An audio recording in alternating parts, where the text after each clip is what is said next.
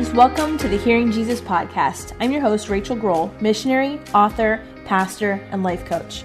I know sometimes you doubt if you are truly hearing God's voice or if it's really your own.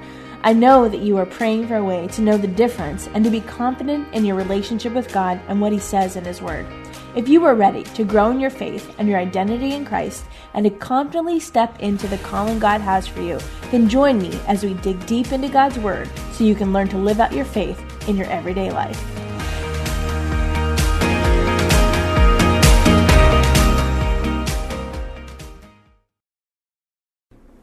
Hey friends, have you been feeling isolated in your walk with God? We have just come out of a long period of quarantine and isolation, and it can sometimes feel difficult to be connected to each other. And in fact, the enemy wants us to feel that way. I want you to realize that there are other believers that are feeling the same thing, longing to feel more connected to not only God, but to each other. I want to invite you over to my free Facebook community where we can connect with each other, talk through some of our struggles, encourage each other, and pray for each other. On Facebook, look for the She Hears Hearing Jesus podcast community page. Hey friends, welcome to the Hearing Jesus podcast.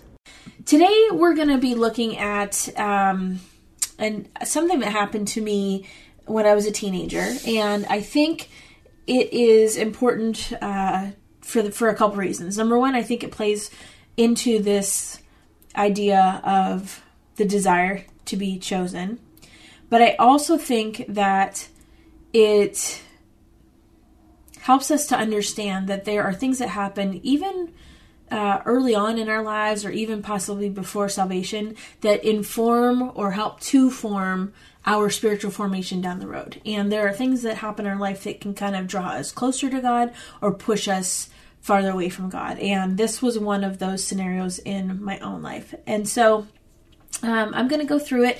I do want to say that it could possibly be triggering for some of you, and if that's the case, then pause, walk away, come back to it if you want to, or if you want to skip it altogether, that's fine too.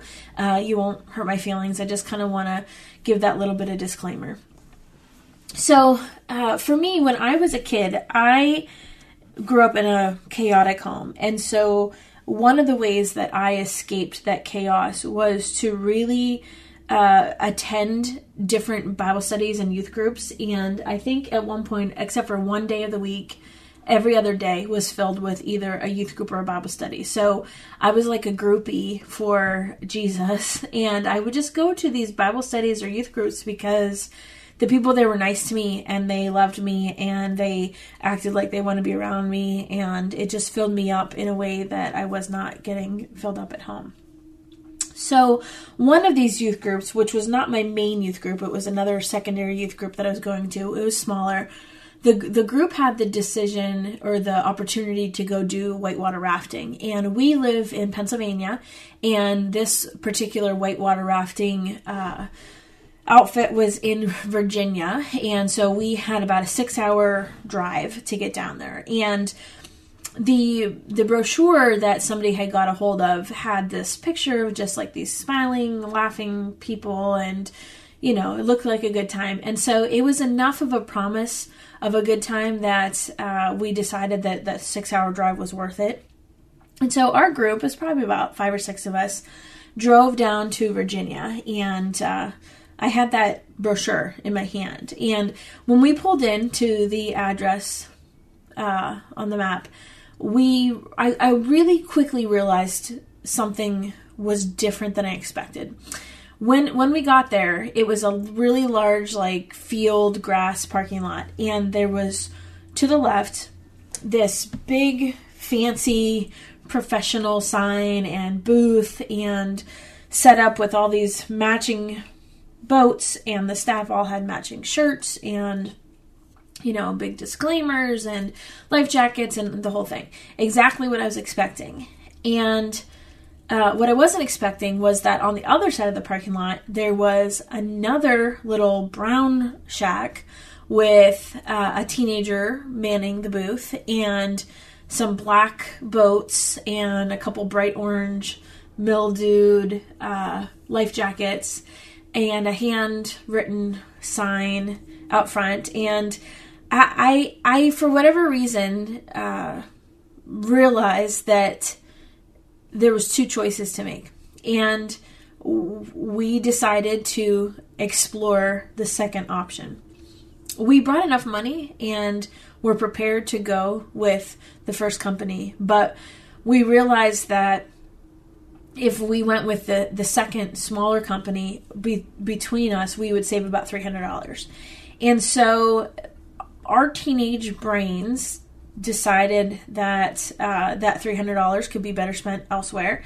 And so we kind of talked to the teenager that was running the booth, and he said basically if we followed, it was all the same river, and if we followed the other boats down, we would be fine.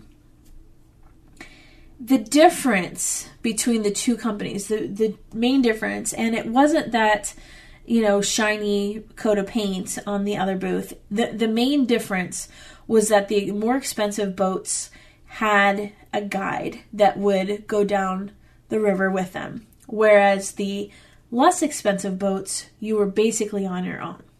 But in our, 15, 16-year-old brains, we thought, well, as long as we just follow the guided boats down the river, we'll be fine. And it's all, the water's all flowing one direction. We're all going the same way.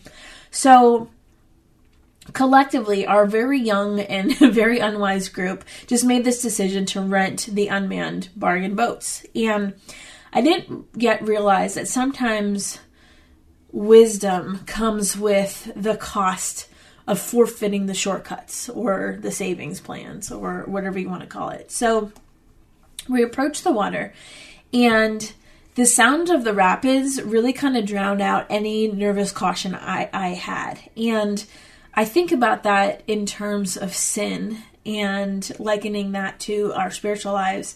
Sometimes like the excitement of the moment and the selfishness it feeds can drown out that still small voice that really is beckoning us to safety. The excitement and the noise of the excitement drowns that out. So we got on the river. It happened rather quickly. And at first it felt like it would be foolish for anyone to pay double for that guided boat. And we, in fact, laughed about our cunning ability to save money and the freedom that we had, not being not having anyone tell us what to do. And, 15, 16 years old, that's important. Autonomy is important. So at first we felt like we were almost racing these other guided boats down the river. And in the game of life, we were winning. We were headed down the river first, and we were saving $300 and laughing about how dumb they were. And little did we realize that our superiority feelings would just be short-lived, because the rapids seemed to transition from easy to more difficult really quickly. And I don't even really remember much. I know there's like class 3, class 4 rapids. I just know that at certain points of the river, it was a higher class than others. And I was kind of the only one that started to realize that the guided boats were all going to the right of this certain boulder out in front of us, and we were headed towards the left. And so I mentioned this to the rest of the people in my boat, and they just, dismissed me because it would be a lot of work to get over to that side of the river. And going against the current, a fast-moving current, is difficult. And despite this nagging feeling that we should go to the right side of the river, the current on the left kind of just pulled us along. And me being the only one that thought we should go to the right, I was, outnumbered. And there's so many parallels I can see to that now. I was blinded to it back then, but choosing obedience and to listen to the one who knows me best can be difficult. And many of the voices that are around us are really designed that way, for us to accept the path that the quote-unquote current of sin takes us down, kind of when we're on automatic. And so it took about another minute or so, and we could see why the other boats had fought their way to the other side of the boulder that at first had kind of seemed rather small. It seemed small enough anyway that it didn't really warrant major alarm or change of course for the rest of the team. So sometimes, again, when we are headed down a path towards sin, those warning signs can seem small, and we still have the ability to make a different choice. But if we aren't paying attention or listening to the voices of the world instead of the voice of God, it just becomes easy to justify the smallness of those warning signs. And I can look at that now, but at the time I did not understand that. What I did understand that in that season was that very quickly things can change. And in the next few moments, what we realized was that first boulder was the smallest one we would see for the rest of our trip down the river. And so now we were facing these boulders that were so large that they were separating the water into two distinct paths. And so I watched the boats on the other side really just navigating themselves confidently. They had the wisdom of the guide helping them to navigate their path. And at that point, I ached for the security that they must have felt. Looking at the path ahead of me in our boat, I knew that we were headed for something much more dangerous than had we gone to the right side of the river. There were no other boats on this side of the river, none. And even the other unguided black boats that were similar to ours, they recognized that the path that the guide chose was the better path and where they needed to be. And they had done the hard work of crossing the river way back at the beginning where that first boulder was.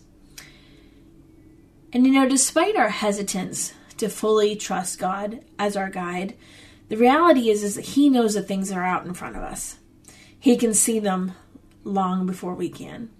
And so as we trust Him and we allow Him to help us navigate the things in our life, there's just this security in knowing that He already knows the course that we should take.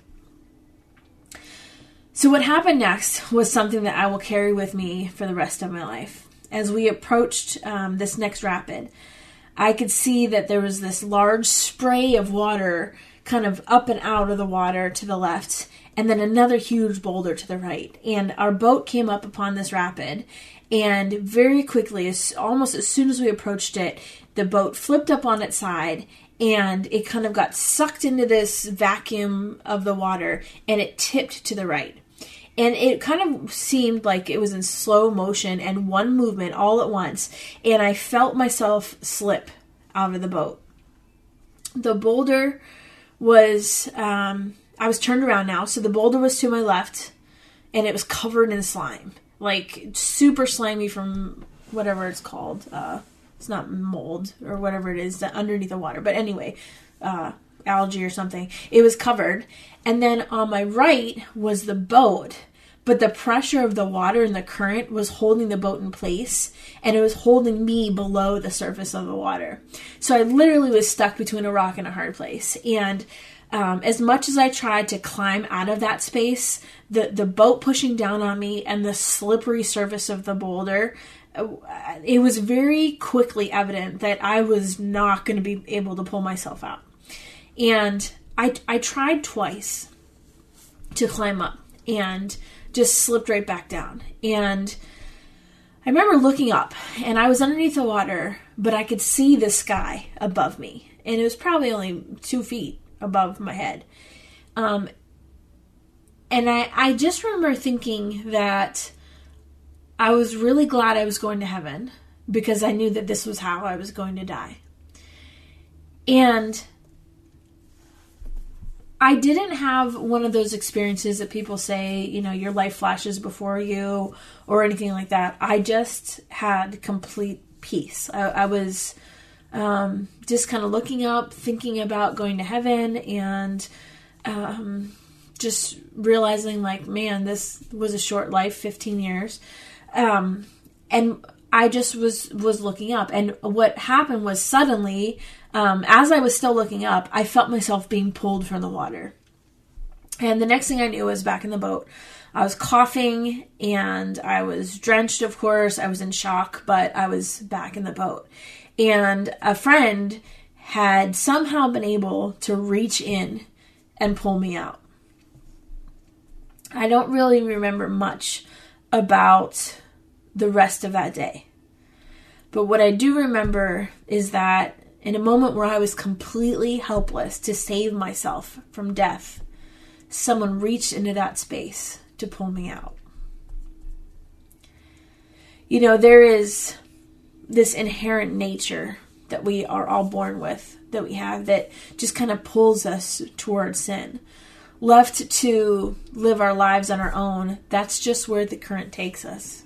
There really is no escaping it. And it kind of drags us along from place to place, but that current ultimately leads us to death. And there's no way we can pull ourselves from that place, even if we try. Friend, I want you to know that there's only one person that can. Isaiah chapter 46, 4b is one of my favorite verses. It says, I have made you and I will carry you. I will sustain you and I will rescue you.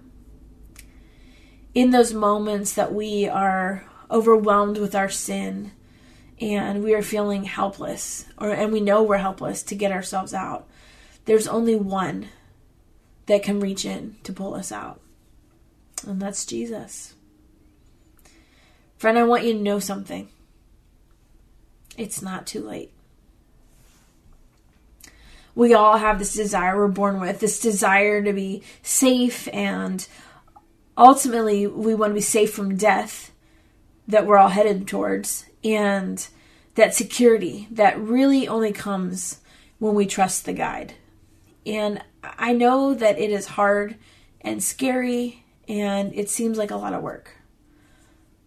But that's kind of the whole point. We can't do it on our own.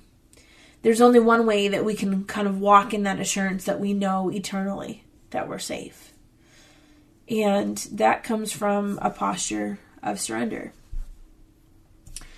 There's this piece of the story. I've told the story a couple times throughout my life, but there's this piece of the story that I always hold back that I think I'm going to share with you.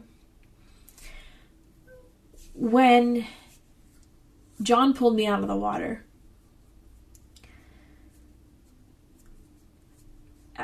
of course, in the moment, I didn't say anything. And I still haven't to this day said anything to him.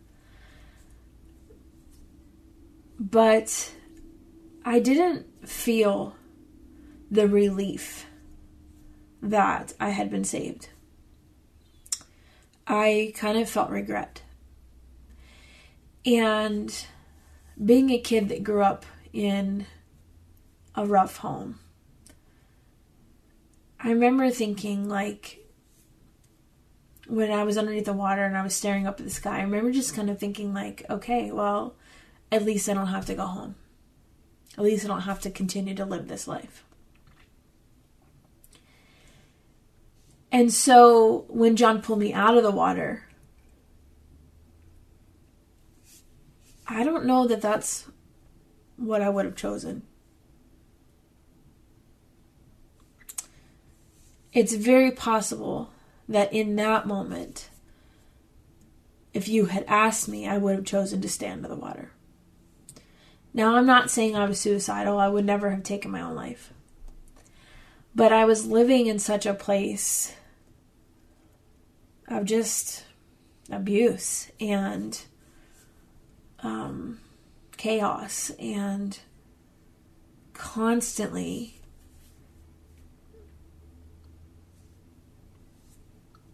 being taken advantage of, and well, I'm not going to get into all of it today, but I just remember thinking, now I have to go home.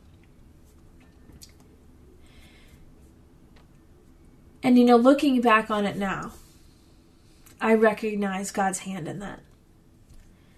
He rescued me even when I didn't want rescued.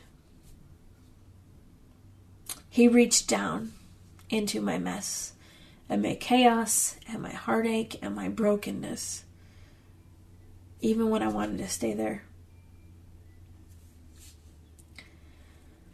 I think that says something about who He is and the way that He pursues us because of who He is.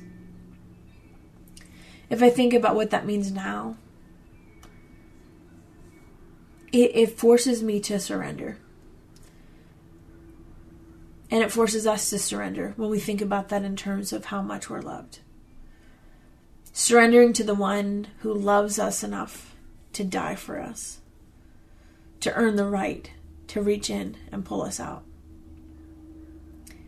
To surrender to the one who loves us enough to do what's best for us, even when we disagree. To surrender to the one who knows what's coming down the river. See, I believe that not only did God know what was coming down the river for me then, in terms of we should have chosen the other side of the river, He knew what was coming down the river for me throughout my whole life.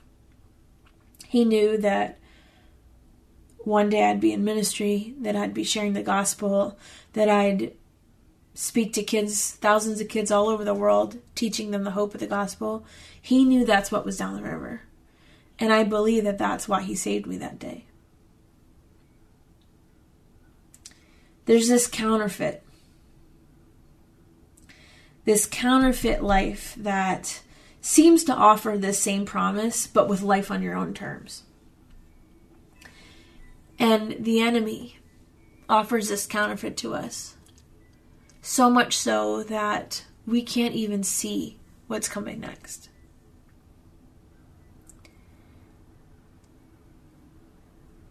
The hand that God extends is out for you, just like it was for me. And the choice becomes, do we accept that hand that reaches out to reach in and pull us out? I want us to think this week about the only one that can reach down into our desperation and pull us out. There's no fear here. It's only rescue. I wish I could say that I went home that day and my parents were happy that I didn't die. That's not the reality. They didn't even care. They weren't even home, I don't think. I don't even know that I ever told them about it. It was just another day. But what I started to realize, even from that moment, was that apart from Him, I could do nothing. John 15 talks about that, the vine and the vine dresser. That apart from Him, we can do nothing. The only reason I'm even here is because God still wants me here. The only reason you are still here is because God still wants you here. He knows what's down the river. He knows what's coming. And He knows what He's set you aside for. And so I don't know where you're at. I don't know what struggles you have. Or if you even have any struggles. But what I do know is that there's a God who loves you so much. He has a plan and a purpose for you. And so when we have our tendency to go our own way, instead of the way God would have us to go, He doesn't bail out and say, well, you didn't listen to me, so you're done. Instead, He stays close by so He can step in and rescue when He needs to. Even now, God desires to rescue you. To be that hand that reaches down and pulls you out.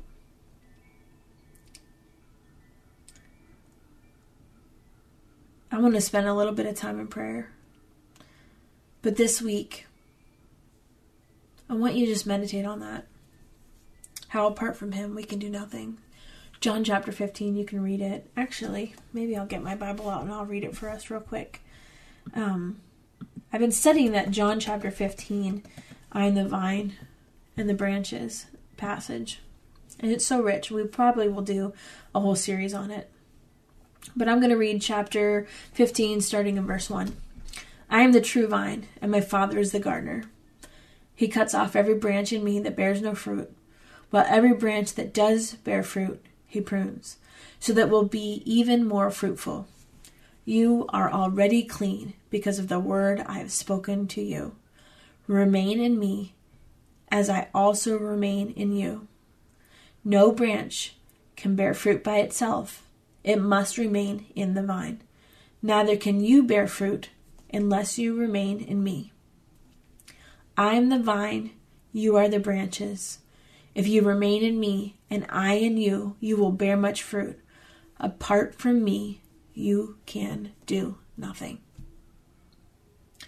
Let's pray. God, we thank you for who you are, the rescuer, the one that reaches down, even when we don't want to be rescued, and pulls us out. God, thank you.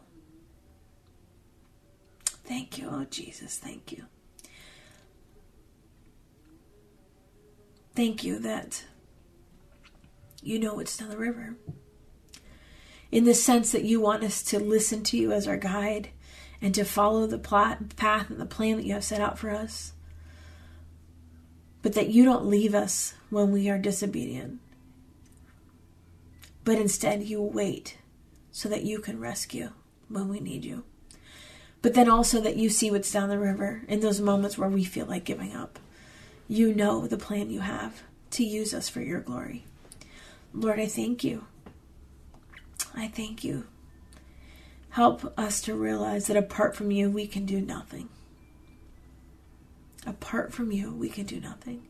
God, remind us of those words this week as we are attempting and trying to do things on our own. Remind us of who you are and how faithful you are. In Jesus' name, amen. I'll be praying for you guys this week. We'll talk next week. Bye-bye.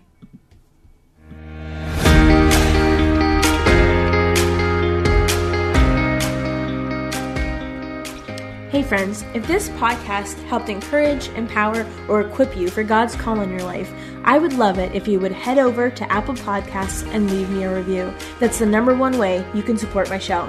You can also join our free Facebook community or Instagram page where I share inspirational tips, resources, and prayer throughout the week. Hey, I want you to know I'm praying for you this week.